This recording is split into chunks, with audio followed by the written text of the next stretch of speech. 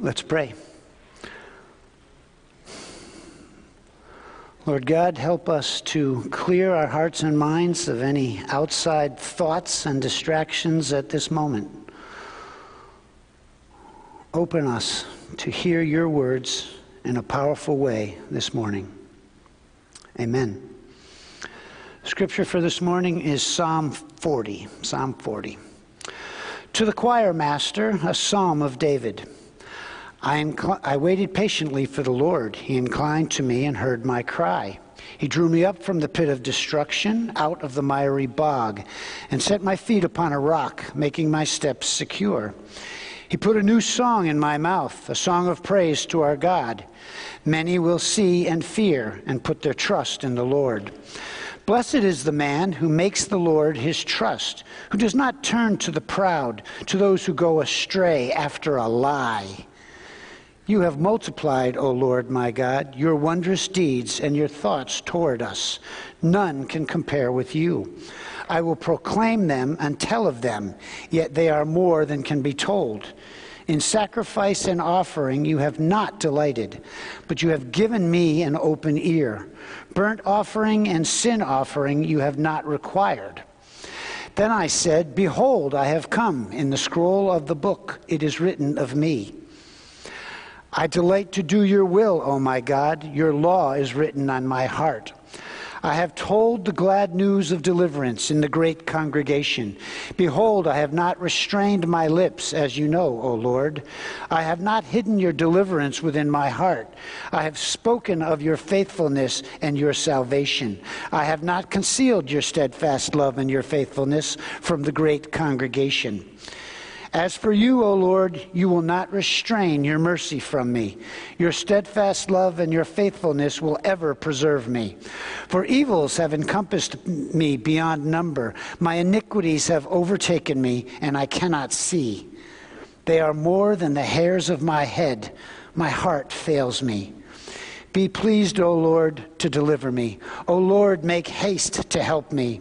Let those be put to shame and disappointed altogether who seek to snatch away my life. Let those be turned back and brought to dishonor who delight in my hurt. Let those be appalled because of their shame who say to me, Aha! Aha!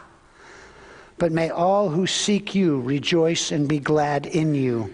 May those who love your salvation say continually, Great is the Lord. As for me, I am poor and needy, but the Lord takes thought for me. You are my help and my deliverer. Do not delay, O my God. This is the word of the Lord. Praise be to Christ.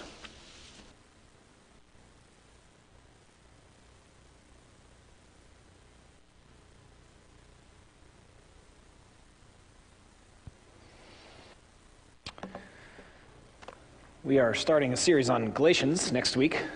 And before that, I want to utilize the Psalms, as is my habit, to encourage you with the changing of the seasons. There are seasons in life, and for some they are more dramatic than others. If you have school-age kids, September is a more chaotic time than those who do not. But life offers us seasons, and they're natural. A pastor pointed this out to me last week, that the categories that I think are the most useful for us with the Psalms are disorientation, orientation, and reorientation. And I know I just said orientation a lot of times in a row, and it's because it's important. It's important for us to know how to navigate the with God life in all of the seasons, the dark ones. Love that David says, and I cannot see. He's overwhelmed by what's happening in his life. It is important to learn to respond to God in the great congregation in all of the seasons that come to us. Some because others are assailing us. Some because of our own sin. David mentions iniquity. Some are simply circumstantial. Disorientation does not mean you're doing life wrong, though parts of our culture would certainly imply that or state it outright. Oh, you're not having a great season. You need to find the right diversion so you can just put it out of your mind and move forward. And what the Psalms lead us to do is to talk with God and one another about that so that we can heal from what's happened to us and understand it in some measure, be present, and then plan and prepare for our future.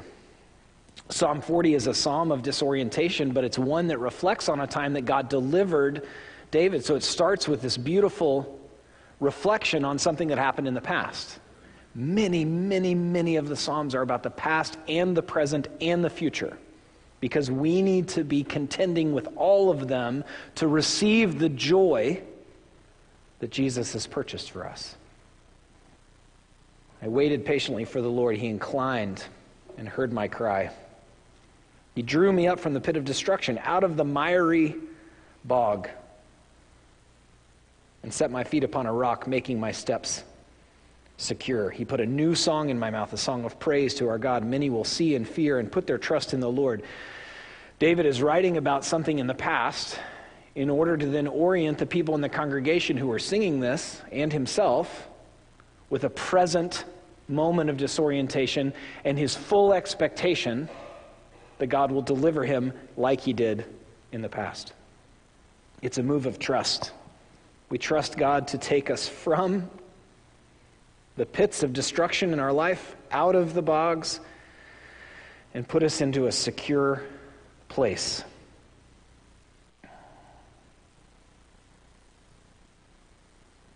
And then we sing new songs. And the psalmist here doesn't necessarily mean a song that he wasn't familiar with or that the congregation wasn't familiar with. But you know when you're released from a miry bog season and the song comes on, or the prayer that you're familiar with feels new, it feels re-enlivened, that's what the psalmist is talking about. A new song in my life. Doesn't mean new songs are bad.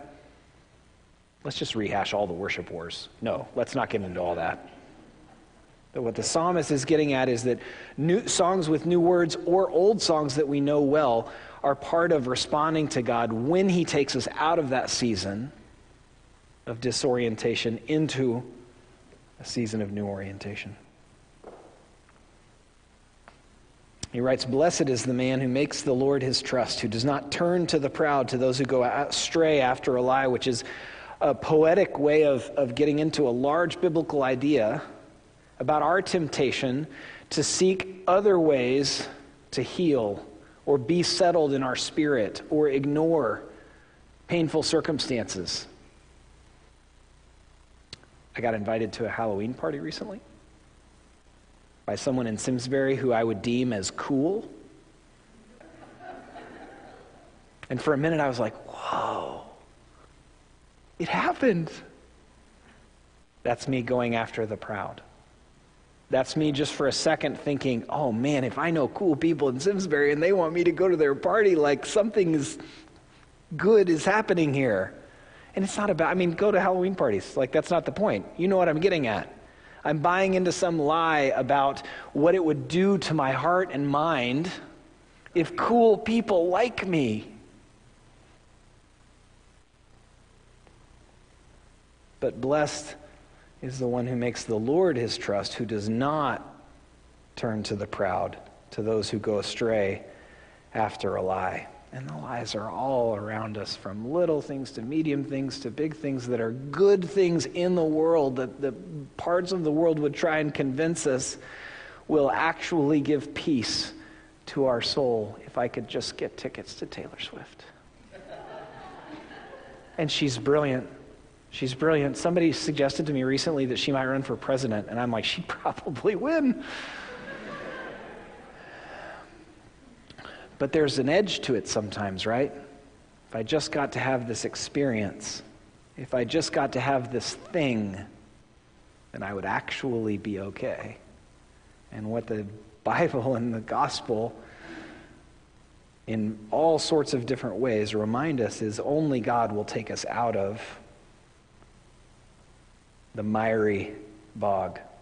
I love that. The more I say it, the more it seems sort of meaningless. You know, those words that you don't say very often, and then you say them a lot, and you're like, what does that mean? When we were moving here from St. Louis, I remember realizing that I did not know how boggy Connecticut is. It's very boggy. There's a bog right there. There. when you're talking to God, after he's released you from a rough season, do you pause in order to give good language to it? It's worth it. Poets teach us that. When you're telling a friend in the great congregation, we'll talk about this more in a minute, but when you're telling a friend about what's been going on in your life, especially when you've been released from a season of disorientation into a season of new orientation, do you pause and think, how do I explain this well? It's worth it. We've been doing it this morning. We've been singing some new songs and some old songs. Both help us embrace the new life that we receive in Christ. Both of those kinds of songs help us to remember his promises if we're in a season of disorientation, which many of you, I'm sure, are. Sheila was proclaiming the steadfast love of God that she gets to experience when she serves with Kairos. And we get to encourage her in that. We trust the Lord together. I have told the glad news of deliverance in the great congregation. Behold, I have not restrained my lips. As you know, O Lord, I have not hidden your deliverance within my heart. I have spoken of your faithfulness and your salvation. I have not concealed your steadfast love and your faithfulness from the great congregation. It is worth it and good for us to show up and learn to tell the story of God in our lives to one another. And it's challenging because some of us are stuck in old cliches. Some of us hate those, so then they get stuck in how do I explain the goodness of the Lord in the season of my life? But it's worth it and good. Sometimes I feel like a lot of words become meaningless because they're either misused, they're used too frequently, or just because of our cynicism. Does amazing mean anything anymore? Much less what it's supposed to mean? I have a friend who, when he says the word weird, he just packs it with meaning. And I'm like, he means a lot by that. Whoa. Words that I overuse and it just annoys me.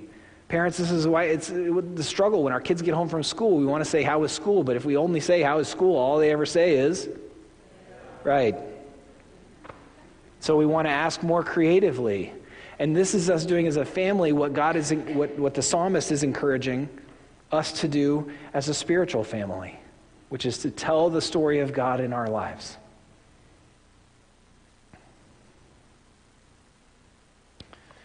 Interesting, in verses 6 and 7, he says, in sacrifice and offering you have not delighted. If you're familiar with the Bible, you know that that's not scientifically true, as a statement of what does God delight in ever. That's different than the Old Testament sacrificial system. What's the psalmist getting at? Why is this quoted in Hebrews chapter 10, verses 5 through 7? Because of what the law says at the end, which is it's better for it to be written on our hearts. This is a prefiguring of Jeremiah 31 and Ezekiel 36, and you're like, why are you giving me all these Bible verses? Because it's good in poetry to remember that religious actions in and of themselves don't merit something. If you are coming to church to check a box, there's no box and it's definitely not getting checked. But if you're coming to receive the joy that Jesus purchased for you, and because you believe that it's good to do so with your spiritual family, then you receive the joy that David's talking about. God doesn't require you to show up to church, to pray, to participate, to be generous with your time and with your money. But we have the opportunity to do so as a move of trust in him, as a move of thankfulness for what he's done, and then as a move of obedience. David's getting at something that Jesus talks about regularly in Matthew, which is our whole person given over in allegiance to God. This is such a key. I know we talked about this all last year because studying the book of Matthew was such a gift to me. I didn't understand parts of it as well as I do now, because Jesus said your righteousness must exceed that of the scribes and the Pharisees, which would have been intimidating to a first century listener. But what he was getting at was being a whole person whose mind and emotions are given over to God in full obedience, which is a move of trust and then thankfulness and then obedience. This is the psalmic version of that. We trust him together.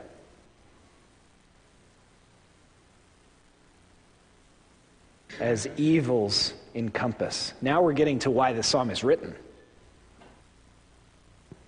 As for you, O Lord, verse 11, you will not restrain your mercy from me. David is full of expectation that God is going to show up again just like he did in the past in whatever David's referencing from verses 1, 2, and 3. We don't know what that is. We don't need to know what it is. That's not the point of the psalm. As for you, O Lord, you will not restrain your mercy from me. Your steadfast love and your faithfulness will ever preserve me, for evils have encompassed me beyond number. My iniquities have overtaken me, and I cannot see. They are more than the hairs of my head. My heart fails me. The evils are the sins of others. These are the ones who are saying, aha, aha, when they catch David in something, I'm guessing, verse 15. These are the ones who want to snatch away his life, verse 14. These are the ones who delight in his hurt. And he's asking God to deliver him from them. And if you have lots of large leather-bound books, like I do, on the Psalms, they will tell you that this is about God's justice, and that's true. But this is also a model of how we talk to God when evil is surrounding us. And if when we talk about it, somebody's like, it doesn't really sound that bad. Like, well, I'm not explaining it well, because it's taking up all the emotional space in my brain right now. Years ago, was struggling with something, and I was talking to a friend about it, and he goes, the problem is not figuring out what to do. You know what to do. The problem is how much emotional space it takes up. And I was like, it's really well said. That's what David's getting at. It's not that he can't physically see. It's that it was so overwhelming that it seemed like he couldn't see. It seemed like his heart, which is the seat of emotion, or seat of motive, bigger than emotion. Oftentimes we think of heart as emotion. His whole being seemed to be failing him because of evil and his own sin. And I love that he doesn't take the time to try and figure out how much of this is them and how much of this is me. That's often how I try and get my way out of, through prayer and through conversation, things that I'm stuck in. How much is this is them? How much of this is me? David's like, a lot of it's them and a lot of it's me. When he says, they are more than the hairs of my head, he's not being specific. Because in the moment, it was overwhelming, unsettling, disorienting. It's more important to the Psalms, or the Psalms teach us that it's more important to be honest with God and with neighbor, because they sang this. Just like Dan and I and Bill and some others that lead would try and figure out what to sing to help us process the with God life, to worship him and bless one another. The leaders of the nation of Israel would pick when to sing Psalm 40. They would sing it together. And in that, they would learn that being honest before God and one another is more important than parsing out, though that can be helpful. Where is all this overwhelmingness coming from?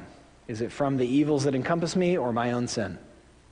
The psalmist says, yes.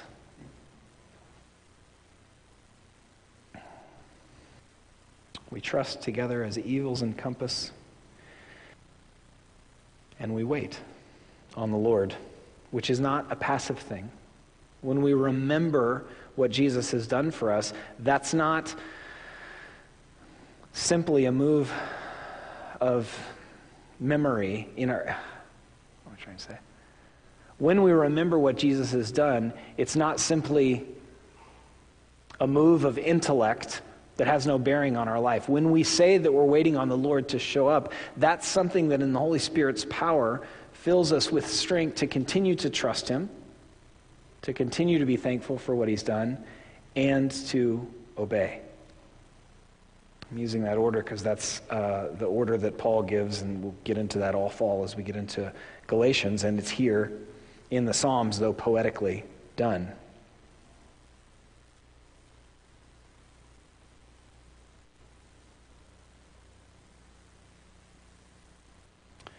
We trust together as evils encompass.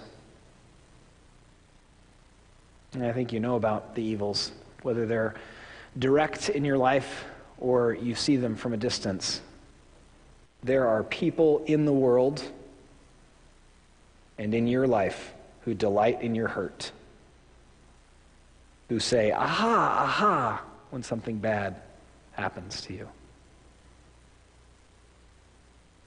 And it is good to talk with God and with one another about those things, because that fills us, not immediately, but over time that fills us with the strength and joy to serve him here and where we find ourselves.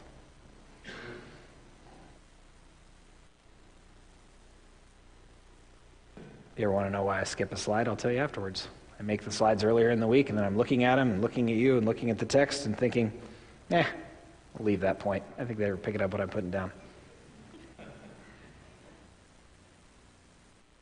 And if you wonder why I share things like that, it's because when I was a teenager and heard lots of people talk about God and felt like most of them were condescending, it irritated me quite a bit. One of our cross-cultural gospel workers said, I love that having a conversation with you is just like hearing you preach. For better or worse, I think that's me. So, sorry if I'm oversharing. You're a professional. Get back to your notes. It's fine. We trust together as evils encompass, and we wait upon the Lord. Waiting and remembering are not passive things, because when we wait on the Lord, when we say, show up again, how long? That's a move of trust. And it's a move that the Holy Spirit honors by strengthening us and enlivening us to trust him with any of the command that you think of, to receive any of the fruit of the Spirit that comes to mind, to receive the beautiful attitudes Jesus described in Matthew 5. That's what happens when we wait and remember what he's done. The past and the present and the future all matter. We give them over to the Lord in prayer, asking him to tend to and heal our past, asking him to help us be present today with the people in our lives and to him, asking him to help us plan well for the future, for this fall and winter and spring. You will hear all the time that the past matters a great deal from kind of a caricature of a therapist, because I've never heard a decent therapist say this, but like the only thing that matters is dealing with your past. It's kind of implied differently. Self-help gurus are like, no, it's be present, be present. That's all that matters. You don't have to deal with anything in the past. It's all fine. Just, if you can just be present with those in your life. You can probably tell by my smile what I think of self-help stuff. Not helpful.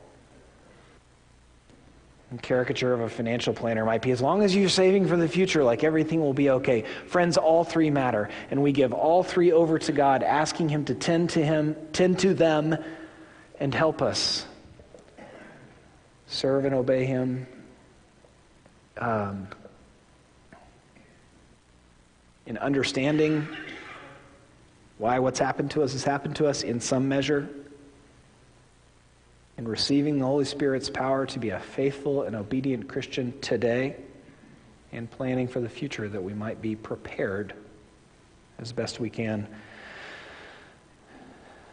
for new life, for disorienting seasons that will come. Because we trust that indeed, in waiting patiently for the Lord, he inclines to us and hears us. This is Bono singing Psalm 40 with tens of thousands of people. I'm 46. I'm a big U2 fan. You knew I was going to reference this.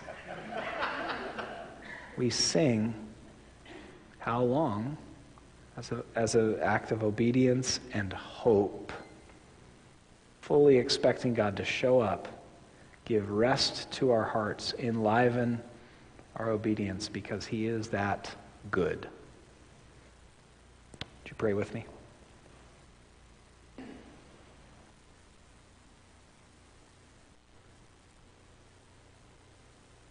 God, would you help us this autumn, this season,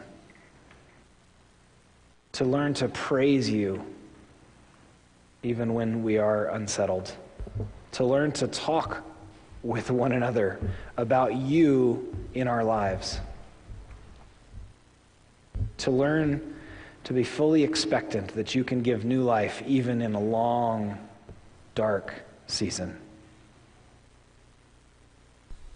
Lord, we trust you and ask that you help us to trust you quickly and easily, that we might receive all the joy you purchased for us in the work of Jesus. Amen.